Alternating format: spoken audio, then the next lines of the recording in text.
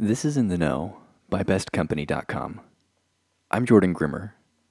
In preparation for Thanksgiving this week, we are dedicating an entire episode of our podcast to food. Today in the program, we'll be hearing from chef and restaurateur Jessica Grimmer on some of her own Thanksgiving experiences, advice on how to prepare the perfect Thanksgiving meal, along with a couple of recipes and resources to help you along the way. And now, Episode 4, Thanksgiving Hero. Now, for full disclosure, Jessica also happens to be my sister-in-law, which is how I got her to agree to an interview. Jessica, along with her husband and business partner Aaron Grimmer, my older brother, have taken the Portland food scene by storm. They got their start in 2012 with The Picnic House, which represents a modern twist on traditional foods. Then, in 2014, they opened Barlow, an artisanal bar right next door. In 2015, they opened a third restaurant called High Noon, which highlights cuisine from Jessica's childhood in southern Utah. And if that's not enough, the power couple plans to open a fourth restaurant in January 2016 called Chick Chick, which is all about locally sourced chicken sandwiches and fries. I've had the privilege on several occasions to sample Jessica's cooking both in professional and personal settings, and I can attest that, when it comes to food, she absolutely knows what she's talking about. But obviously, I can't let you take my word for it. That's not how we do things at bestcompany.com. Here's what some of the brutally honest people on Yelp have said about Jessica's food. Greg C. from Portland, Oregon says, Anna was amazing as our server, but Jessica was the behind-the-scenes rock star. When our drinks got low, she was there to suggest something new. When we were starving, waiting for our food, she checked on us and got the bread we ordered on the fly, out in a timely manner. Thank you, Jessica. And Shannon W. from San Francisco, California says, I have loved Jessica's cooking since she catered my sister's wedding in my mom's kitchen 15 years ago. Picnic House blew me away. Subtle and stunning all at once. Best grilled cheese and tomato soup ever. Really, the only complaints Jessica gets about her food aren't about her food at all, but about the amount of time people have to wait for an open table just so they can get inside and enjoy her food. In short, Jessica is a food genie, though when she was a kid, cooking wasn't even on her radar as a possible career choice. I always wanted to be an actress, but that did not come easy to me. Cooking does, and it always has. But when I was 13, I made the cheerleading squad, and my parents insisted that I earn the money for the cheerleading uniforms. So I decided to make pies from scratch. I used the original Lionhouse cookbook for all the recipes, and I would make pies for the holidays for my neighbors. And pies are sort of a tricky place to start. There's a lot of steps involved, and temperature is important, and the specifics of it really helped me hone my skills pretty quickly. Opening 4 restaurants, or concepts as she calls them, in 4 years is hard to do anywhere, let alone Portland, Oregon, the arguable foodie capital of the world. So when I asked her how that feat was possible, she said, like anything in cooking, it's a matter of having the right ingredients. My husband and I never wanted to work for other people. We wanted to work for ourselves. And growing up being industrious in food, I also, because the same neighbors I sold pies to would ask me to do small little catering jobs for, a small wedding or things, I felt comfortable in that arena. So it's something that comes natural to me. I think that's why I chose that career path. And my partner and husband is very good with business, which is very important in restaurants as well. You've got to keep numbers in check. So I think that magical combination is why it works. That being said, the conversation turned to Thanksgiving. You might recall that Jessica got her start in pies, but when I asked her which dish she first prepared specifically for Thanksgiving, her answer was both simple and elegant. This is the point in the episode that you'll want to pause and go grab a pen and paper, because you're about to get the inside scoop on how to perfect a beloved Thanksgiving staple.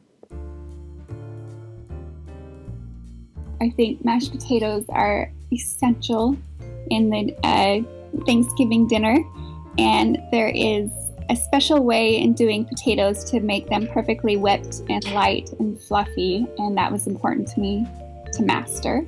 There's a huge variety of potatoes, but the best potato for whipped potatoes is the Yukon Gold. So you've got to get the Yukon Gold potato. You want to peel them and cut them into equal sizes, and then you want to boil them in salt water. And it's extremely important that you use salt in the water because the potatoes will absorb that flavor as they cook. And if you don't do that, you can get it's difficult to get the right seasoning with whipped potatoes. So I would say the first key is to use salt water when boiling them. Also, you don't want to overcook them. The most, you want the fork to, when you stab the fork into the potato falls apart, or the fork comes out easily.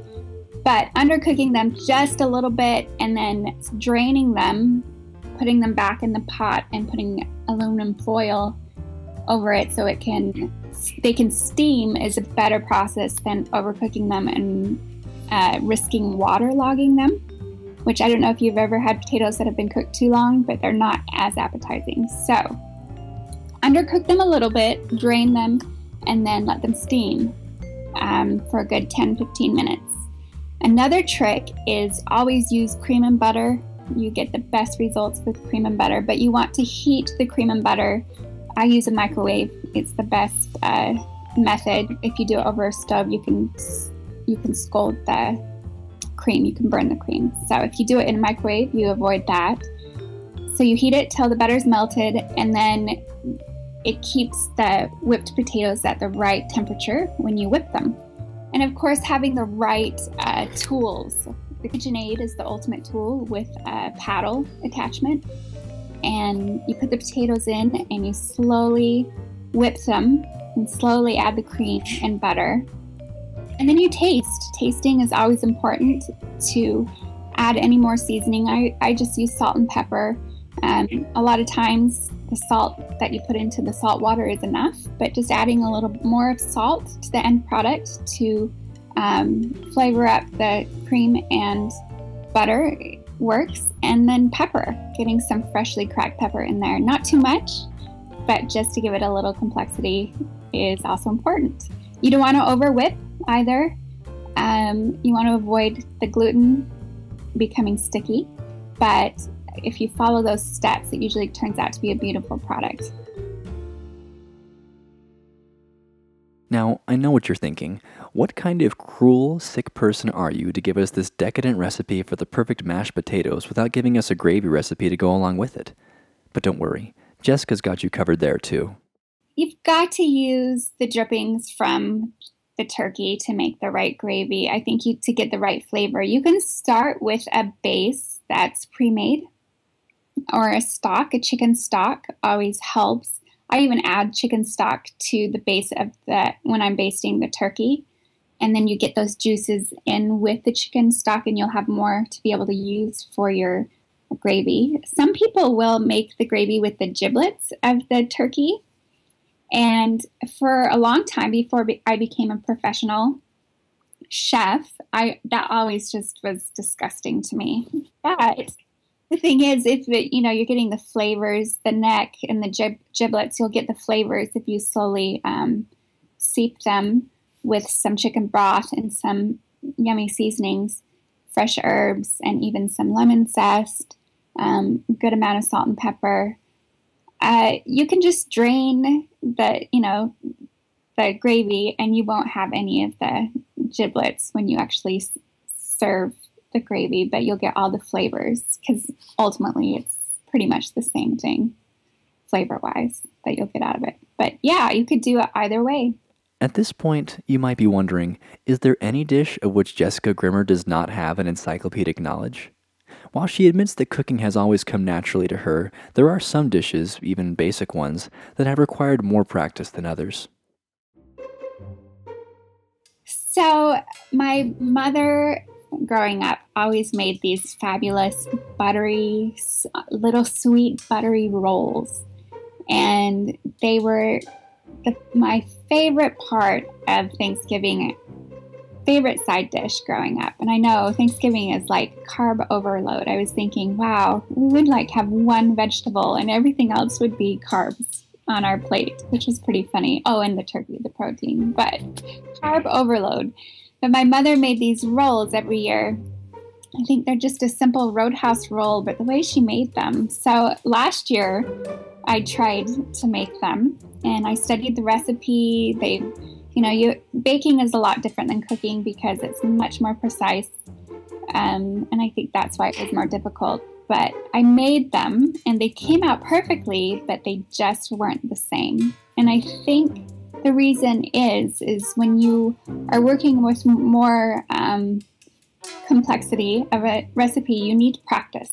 You rarely get it your first time around, and I was too impatient. I just did it on Thanksgiving Day, but I probably should have made them 2 or 3 times before presenting them to our family on Thanksgiving. Yeah, the trick is practice, and baking rolls is a lot more difficult. And what about the main dish, turkey? That's got to be harder than rolls. Turkey is actually really easy to cook. You can just put it in, follow the directions, and forget about it till you're ready to eat, as long as you give it the time it needs. But baking's a different story. Out of the 3 people who listen to this podcast regularly, 2 of them being my parents, one of you is probably a little bit nervous about cooking Thanksgiving dinner for the very first time. But Jessica says you don't need to slave away for hours and hours in the kitchen to have the perfect Thanksgiving meal. First, what you need to do is write down what you're going to be serving. As long as you have the basics, don't overwhelm yourself. For example, stovetop stuffing is fine. It's a great product, and it's easy to do, and it's hard to mess up. So know where your limitations are. Costco makes a great pumpkin pie. And Marie Callender's does a great frozen pie crust that you can get in Utah. So, know that what your limitations are, and don't put too much pressure on making everything from scratch, because people don't care. As long as it's cooked correctly, it's enjoyable. I asked Jessica what dishes usually make their way onto her table for Thanksgiving, and what was funny about her answer is that she couldn't help but rattle off additional recipes and helpful tips along the way. The turkey, mashed potatoes, and gravy. I usually also do a yam with marshmallow of some kind. We love Brussels sprouts, or if you like carrots or corn. Squash is seasonal. And then cranberry sauce, you can get it out of a can. It works. Or you can make a yummy cranberry relish, which is really easy. You just boil cranberries with some sugar and salt and orange zest, and, it comes together pretty quickly. Rolls if you want them. And, of course, dessert, pumpkin and pecan pie. I always have to have one of each. And as for dishes that don't make it onto the table? I never put salads. I think salads are a waste of space on this kind of meal. Of course, these are all great suggestions, but how do you get started?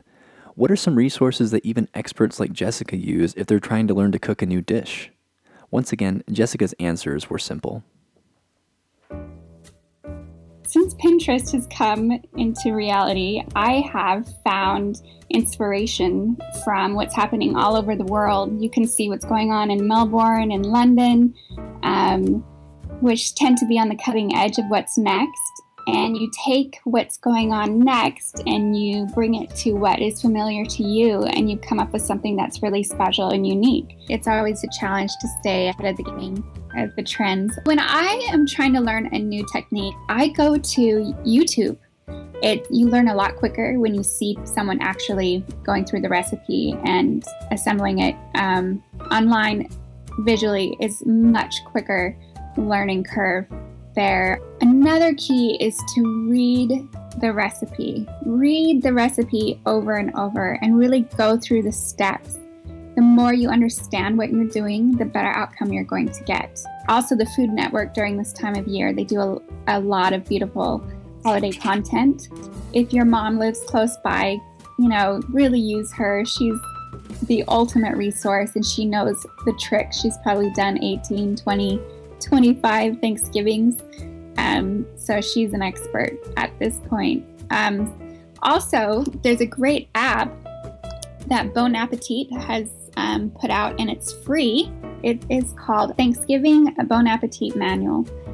And you can download it for free. And what's so beautiful about it is it has full menu plans, and it has, a modern Thanksgiving menu, a traditional Thanksgiving menu.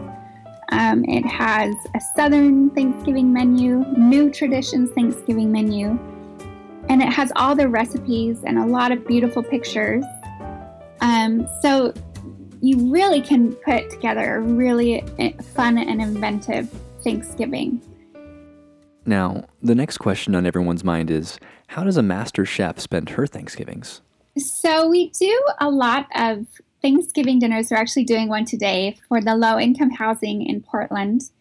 That's sort of our giving back to the community. And we get to serve about 400 people up here, which is always a huge blessing for us and brings a lot of good morale to our staff.